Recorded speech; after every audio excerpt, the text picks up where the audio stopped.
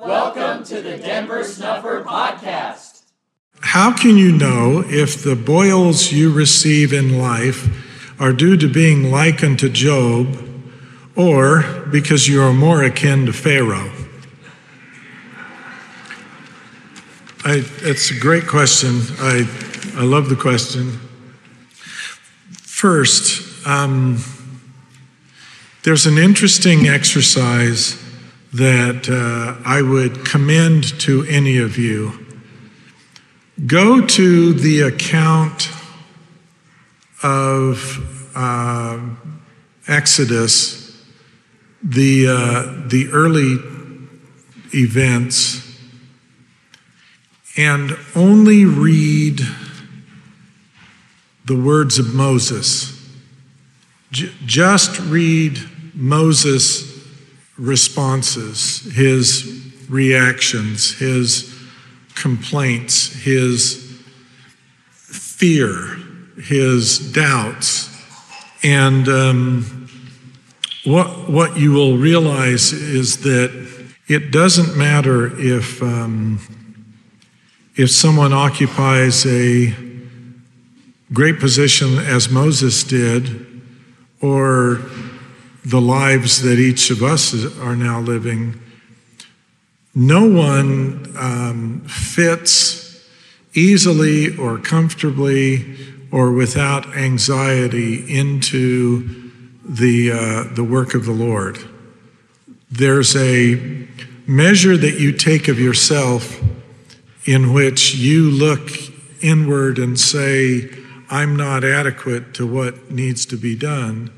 I don't have the faith required. And you'll see that that's exactly what Moses was telling God. That looking inward, he did not think himself equal to it. In the Book of Mormon, Nephi gives us an account of their journey after they had been delivered from Jerusalem, which was about to be destroyed, and they were migrating. Here are some comments that he makes about their experience. We have suffered much afflictions, hunger, thirst, and fatigue. We did travel and wade through much affliction in the wilderness. We had suffered many afflictions and much difficulty, yea, even so much that we cannot write them all. This is Nephi explaining his experience in the wilderness. Afflictions, hunger, thirst, fatigue. So many afflictions that they can't even talk about them. We don't look at those words. We pass over them as if Nephi were somehow being modest or Nephi were being self-deprecating. We pass over what Moses says when he's getting the responsibilities imposed upon him by the Lord, as if it's just common sense that he's heroic and larger than life and greater than the common man. But when you read his reaction, he sounds like us. He sounds common. He sounds ordinary. And when you read the lamentation, we suffer because we're mortal, because we're here, because that's the common lot that is designed to be experienced as a consequence of the fall. And there's no escaping that. The question isn't, are we going to suffer while we are here? The only question is, to what degree do we bear up under the troubles of this life graciously and humbly and acknowledging that God rules in the heavens above, he rules in the earth beneath, and he rules in your life too. And that everything that you experience is designed to make you be added upon by the things that you suffer and the things that you experience here. I was asked verbally if I would comment on some of the challenges that people of faith have in defending the book of Abraham. And that's probably a subject that's worth writing about rather than just talking off the cuff. But here's generally my observation. The people want to know what Joseph did and how he did it in order for them to understand maybe how they can do it. So there's this relentless inquiry into how did that process take place? What went on? When, in fact, the gifts of God are almost entirely incapable of being transferred from one to another. Each person has to come to God on their own. Oliver Cowdery was a man of faith, and he believed in Christ and the possibility of the second coming of Christ being proximate or in close proximity to his life. He believed in, and he got answers from God. And then he hears about what Joseph is doing, and he goes to become a scribe. One of the early revelations that were given to Oliver talked about Oliver's own gift, that he had this gift in which Oliver could get yes or no answers by using what we would call a divining rod or a stick that would respond positively or negatively to inquiry. And so he had this, and the revelation does not call it anything other than a gift. It may seem like a peculiar gift to you and I, but it's nevertheless a gift, and it came from God. Joseph had a gift in which he was capable of receiving revelation, sometimes through instrumentalities, sometimes by study, sometimes simply by God speaking through him in the first person in a spontaneous way. How he went about doing that is unique to him. The way in which you relate to God is unique to you. Running out and trying to replicate something in order for you to know the process by which God involved himself in revelation in Joseph Smith's experience is not going to teach you what Joseph Smith experienced. The fact that I have concluded that Joseph Smith was a restrained man, in many respects a very modest man, whose defense of what he believed to be the truth was fierce, but who recognized that there were a lot of people, including his own wife, Emma Smith, who had a better education than did he. Joseph was like a sponge when he thought he could get truth or help from others. And he was meek and humble in that respect. But if God had revealed something to him, he was an iron-fisted, immovable man for the truth. Personally and privately, just as the scriptures say concerning Moses. Moses was the meekest of all men.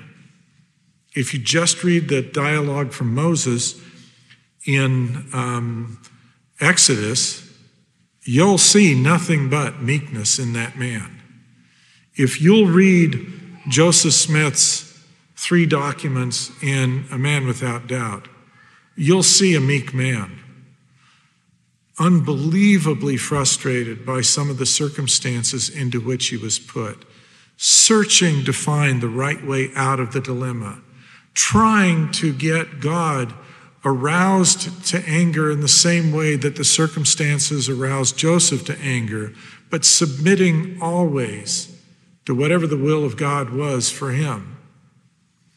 Ultimately, Joseph Smith left to go to be imprisoned in Carthage, knowing he would not come back from there, or at least expecting that he would not, and commenting about how his life was no value to his friends as he returned and he went back for the slaying.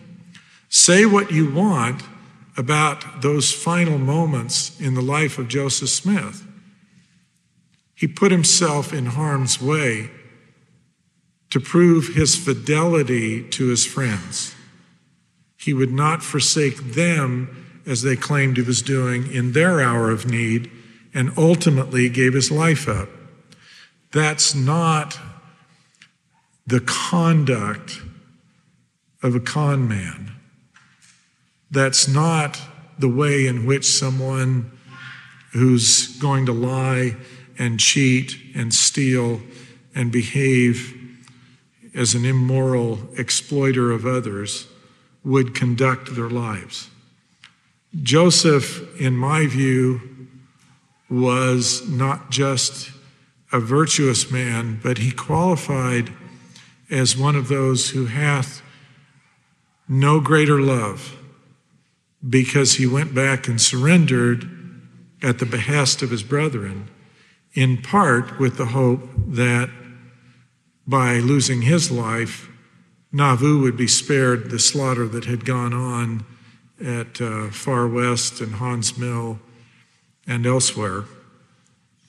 And so when you ask about the translation issues and the controversy over the book of Abraham, the bottom line, the real issue is, however the mind of Joseph was set on fire with the restoration text of Father Abraham's account of his search, you have to decide that the content either is from heaven or it's a lie. There was a series, it's been abandoned, but it's a series that was begun at Brigham Young University. The first volume of it, Book of Abraham series, first volume of it was pretty good. What they did was take concepts that are included in the text of the book of Abraham, which were completely unknown in the Christian world at the time that the book of Abraham was put into print. They had to be unique concepts. If you could already find them in the Bible, or if you could already find them in what was available to the Christian world generally, then those weren't included. They had to be unique ideas. They took and gathered the unique ideas that come out in the book of Abraham, about which Joseph Smith would have known nothing. And then they looked into other material that exists from diverse places about legends or stories concerning the life of Abraham. And what they found is that there were Hindu traditions that talked about Abraham, that preserved some of the very same incidents that are only found in the book of Abraham at the time Joseph published the book of Abraham. They found there were Islamic texts that were similarly describing the same kind of event, the same incident that's unique to the book of Abraham. They found sources that were in Coptic Egyptian texts. They amalgamated into one volume. It's a pretty big volume.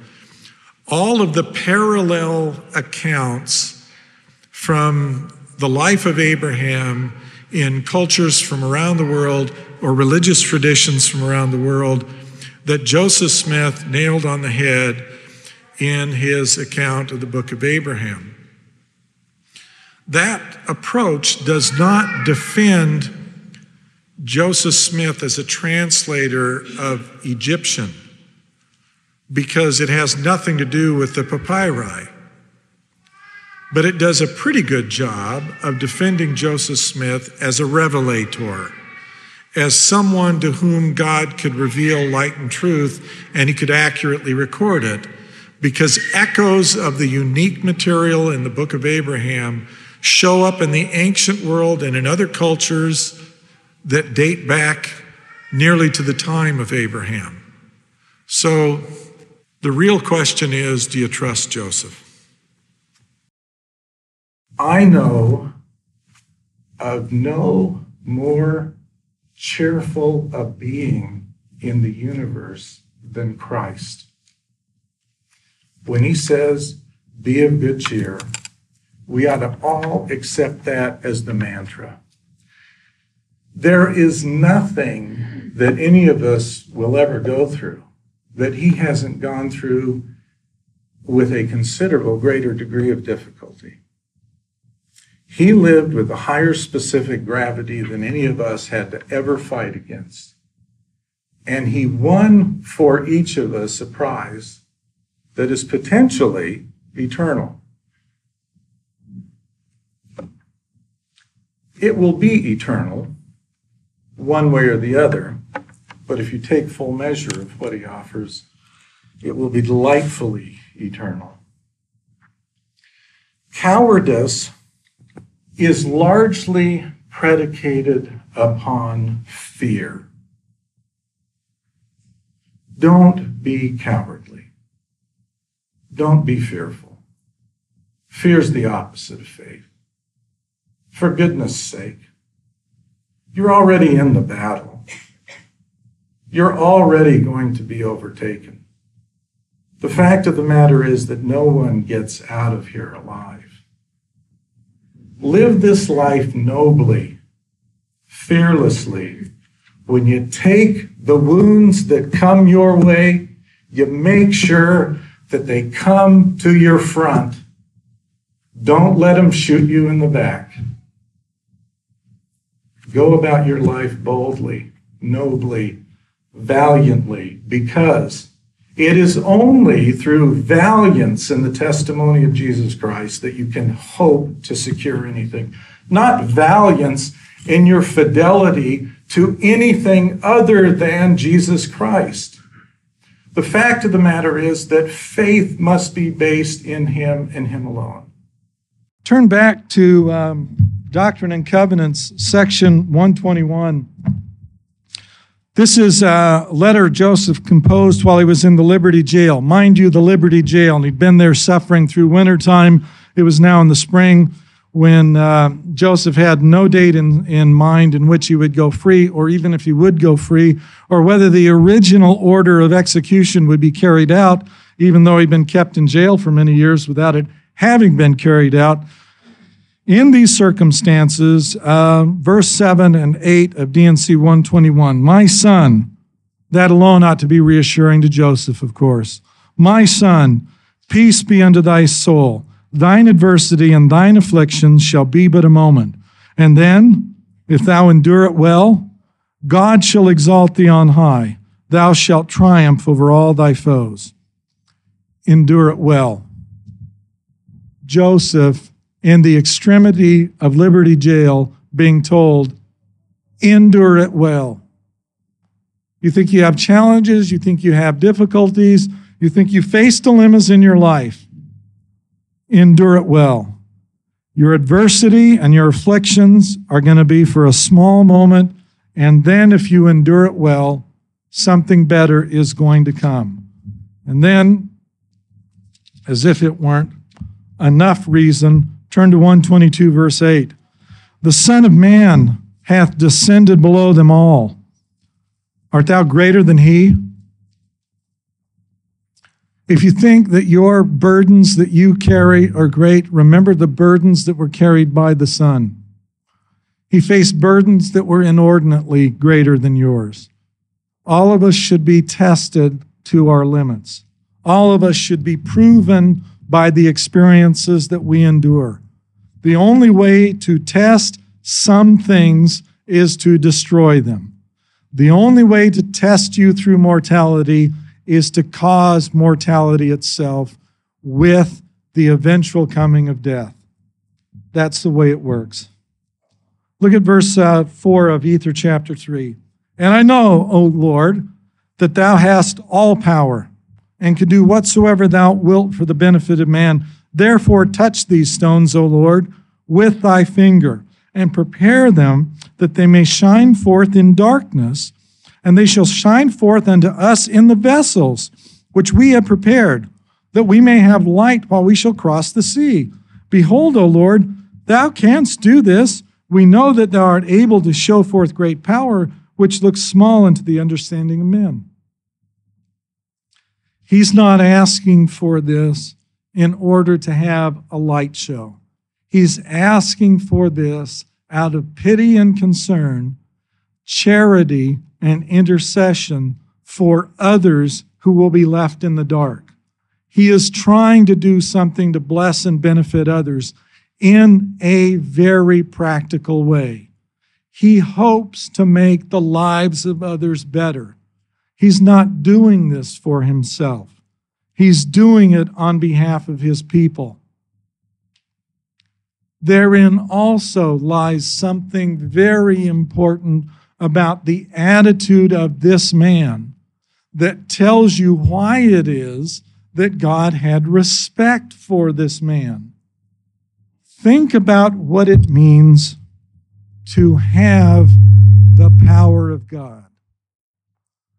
Think about what it means for God to be able to do all things, including sustaining you from moment to moment by lending you breath. And then for God to say, you are free to choose to do with what He's lending to you, whatever it is that you choose to do. Think of the patience of our God. Think of the meekness of our God. And think about the test that you are presently taking to prove who and what you are, and whether or not, in the circumstances of this test, you are proving that you can be trusted to have the meekness, to have the patience, to endure in humility what will be done, to endure the abuses that God allows to take place in order to permit His children to gain experience, so that in the long run they can ultimately know the difference between good and evil, and on their own choose to love the good and to stay away from the evil. Think about that. And think about this record. And think about the test that is currently underway. And think about what it is that you in your life should be choosing and doing, desiring, and holding to your breast. And it came to pass that when the brother of Jared had said these words, behold, the Lord stretched forth His hand and touched the stones one by one with His finger. Now, I want to pause because the only thing that the brother of Jared ever sees at this point, the only thing that comes, the Lord may stretch forth his hand, but the only thing that is seen is his finger. Okay? It's not, I really love Catherine Thomas. I love her books. I own them. I've read them. And I like what she did with the brother of Jared at the Vale, but it's simply based upon a fanciful connection between the dialogue at the Vale and the temple ceremony and this incident here. But the hand of God never emerges. What emerges, and you can read it, it's in this verse 6. It's again in verse 9. The Lord asked him, "Did you see more than this?" He says, "No, it's the finger. However, I put one of the stones in my hand." Let's assume for a moment that I have 8 and 8. Okay? And let's assume that you touch it. It's impossible to touch the stone that's in your hand without feeling that the stone has been touched. Okay? We read this record and we don't notice what's really going on. Here they are in my hands, 8 and 8, and the finger of the Lord touches the stones one by one with his finger. Now, there is nothing in this record that suggests that after the last stone gets touched, or after the stone the Lord was touching at the moment that the finger is seen, that there are any more stones left to be touched. 1, 2, 3, 4, 5, 6, 7, 8, 9, 10, 11, 12, 13, 14, 15, 16. This record, read in fairness, suggests to me that the brother of Jared stood there and witnessed 15 of the 16 stones, felt the touch on 15 of the 16 stones, before on the last stone he saw the finger of the Lord. Think about that for a moment. Think about coming into contact, admittedly through a stone, but coming into contact with the Lord when he manifests himself for the first time to man physically. Think about that.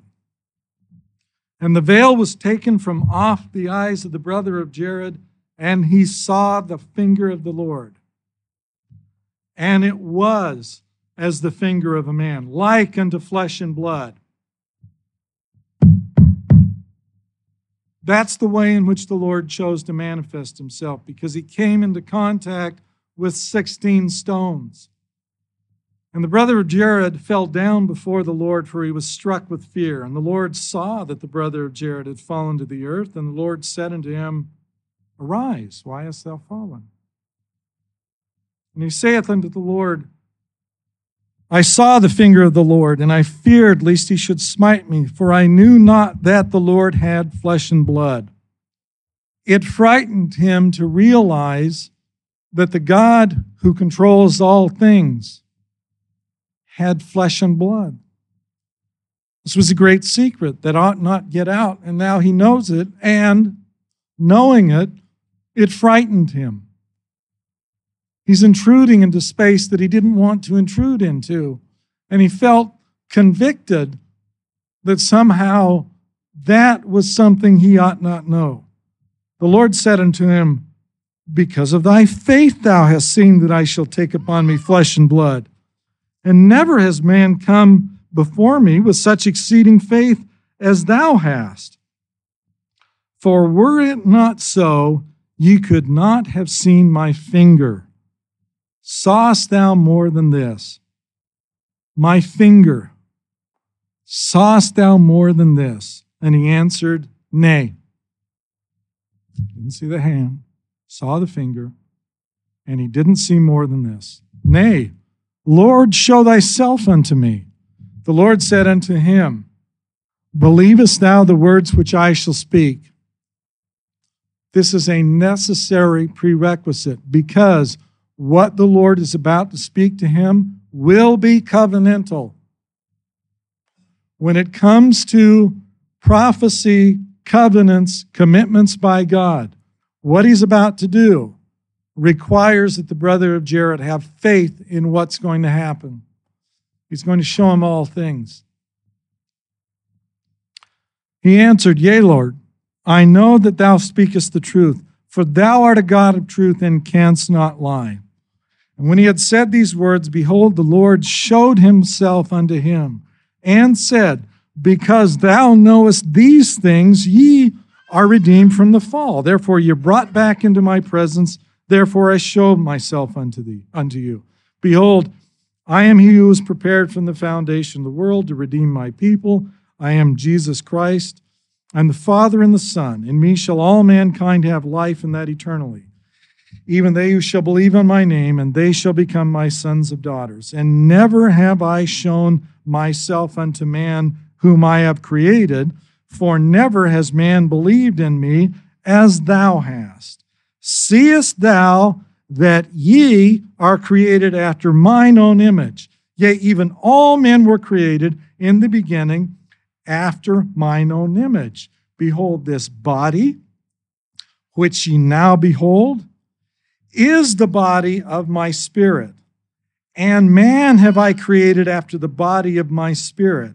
And even as I appear to thee to be in the spirit, will I appear unto my people in the flesh. And now as I, Moroni, said, I could not make a full account of these things which are written. Therefore it sufficeth me to say that Jesus showed himself unto this man in the spirit, even after the manner and in the same likeness of the same body, even as he showed himself unto the Nephites. What was the body that Jesus showed himself unto the Nephites in? What is the difference between water as a solid, water as a liquid, and water as a gas? The difference between that, if you want to take a scriptural word, is temperature. That's a scientific word. Scriptural word is quickened. In one condition, it is quickened. In another condition, it is less quick. But in science, the difference between the two is temperature. God dwells in everlasting burnings. In order to be with or near him, a man must be quickened in order to endure the presence. Does that mean that in a quickened state, it is impossible for a quickened being to manifest itself in a solid form? Well, take a look at Doctrine and Covenants, section 131, verse 7. There is no such thing as immaterial matter. All spirit is matter, but it is more fine or pure and can only be discerned by purer eyes. We cannot see it, but when our bodies are purified, we shall see that it is all matter. Doctrine and Covenants, section 77:2 includes this statement: that which is spiritual being in the likeness of that which is temporal, that which is temporal in the likeness of that which is spiritual. D&C 88, verses 15 to 16. The spirit and the body are the soul of man, and the resurrection from the dead is the redemption of the soul. This definition was given by revelation to Joseph Smith in 1832. 3 years later, in 1835, Chandler came through and sold the mummies to Joseph Smith. He did not bother translating the end part of the book of Abraham as we have it until the 1840s in Nauvoo. But when he translated it in Nauvoo, he knew the definition of what a soul was, that is, a spirit and a body. And when he translated the book of Abraham, in Abraham chapter 3, verse 23, speaking of those in the preexistence, he says, God saw these souls, that they were good. And he stood in the midst of them, and he said, these will I make my rulers, for he stood among those that were spirits. They were souls, possessing therefore a spirit and a body, and they were spirits because they had not come down yet in the beginning to be in this condition. And it's speaking about the noble and great. By the way, I talked before about the definition of rulers in the Gentile world, and that's someone who exercises authority over them in the vernacular of both the Book of Mormon and in the vernacular found here. Rulers in the house of God have nothing to do with dominion over someone else. A ruler is someone who teaches. A ruler is someone who is able to give an accurate gauge by which to measure things. A ruler is someone who teaches the truth. If you would want to be a ruler in the house of God, then you have to be someone who declares and teaches the truth. Take a look at Alma chapter 13, because this is where it becomes very important for us. Alma chapter 13, beginning at verse 17. Now this Melchizedek was a king over the land of Salem, and his people had waxed strong in iniquity and abomination. Yea, they had all gone astray. They were full of all manner of wickedness. This is his audience. But Melchizedek, having exercised mighty faith, received the office of the high priesthood, according to the holy order of God, did preach repentance unto his people, and behold, they did repent. And Melchizedek did establish peace in the land in his days. Therefore he was called the Prince of Peace, for he was a king of Salem, and he did reign under his father. First, he received this priesthood. Second, he preached repentance. But nothing would have happened except for, third, the people who heard him did repent.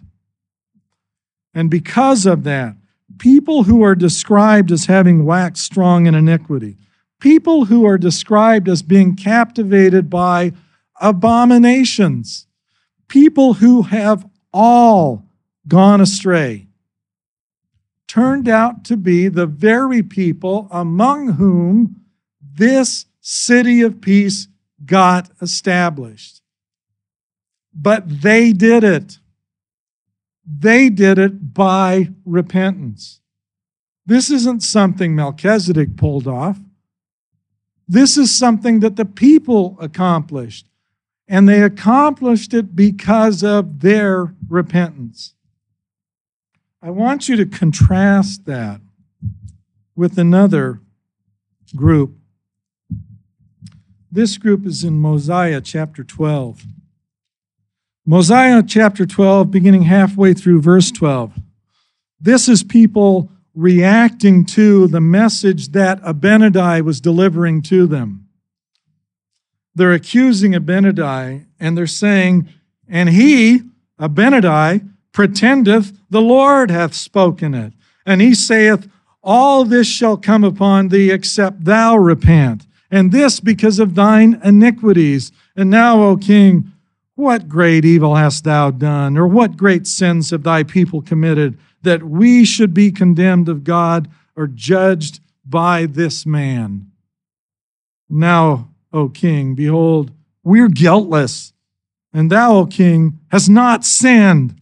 Therefore this man has lied concerning you, and he has prophesied in vain. Behold, we are strong. We shall not come into bondage. are being taken captive by our enemies. And thou hast prospered in the land, and thou shalt also prosper. Here is the pride. Here is the vanity. Here is the very thing which, had the people to whom Melchizedek spoken, had they done this, there would have been no city of peace. There would have been no Salem. There would have been no second Zion. You generally hail from a tradition that assures you that you're in the right way. You generally come from a tradition that says you're better than others. You are able to look down your nose at other people who stumble about in the dark because they don't have all the great truths that you have. The fact of the matter is, you generally, not specifically, because there are some to whom this absolutely does not apply, your hearts are right before God. But there aren't many. You've been handed this tradition, and the wicked one cometh, and he takes away light and truth, and he does it because of the false traditions you've been handled. The greatest among us is wholly inadequate. The greatest among us can't be trusted with the power of God. Not yet, anyway. The greatest among us is still in need of repentance. Every one of us should walk fearfully before God, not because God isn't generous, but because what he offers can turn you into a devil. The only way to be prepared and not fall is to realize the enormous peril that you present potentially to the universe. Before you get in a position to enjoy the status that God offers to us all, you need to work out your salvation with fear and trembling, exactly like Paul said. You need to purge, remove, reprove. This attitude we see in this man, in this account, this is the man of God. Christ may be the prototype of the saved man, but I know of no record anywhere in Scripture that exposes the heart of the real disciple of Christ, as well as does this chapter expose the heart of this man. This is what we should become. This is why the Lord could open up to him. This is why this man became, in the history of the world, coming up to this moment, despite the fact the Lord came to Adam on Diamond and administered comfort to Adam in the valley of Adam on Diamond. Here, he came and showed himself as he truly was, as a pre-existent spirit possessing a soul as tangible as man's, and ministered to him in a way which, if you understood what it takes for a quickened being to condescend into the presence and make himself known as he does here, was an enormous sacrifice by our Lord. The foregoing are excerpts taken from Denver's Q&A session at the Keeping the Covenant Conference in Boise, Idaho on September 22nd, 2019. Denver's 40 Years in Mormonism series, talk number 1, entitled Be of Good Cheer, given in Boise, Idaho on September 10th, 2013. And Denver's 40 Years in Mormonism series, talk number 8, entitled A Broken Heart, given in Las Vegas, Nevada on July 25th, 2014. For information about upcoming Christian Fellowship conferences, meetings, and events, please visit restorationarchives.com. There you will also find a complete collection of Denver's talks, lectures, and papers, available to download free of charge. You can request baptism by visiting bornofwater.org. If you have questions or ideas for topics that you would like to have covered in this podcast, please submit them for consideration to questions@denversnufferpodcast.com. This podcast is a volunteer effort produced under the direction of Denver Snuffer. We hope you'll share it with everyone interested in learning more about Christ, the coming Zion, and the restoration of authentic Christianity now underway in our time.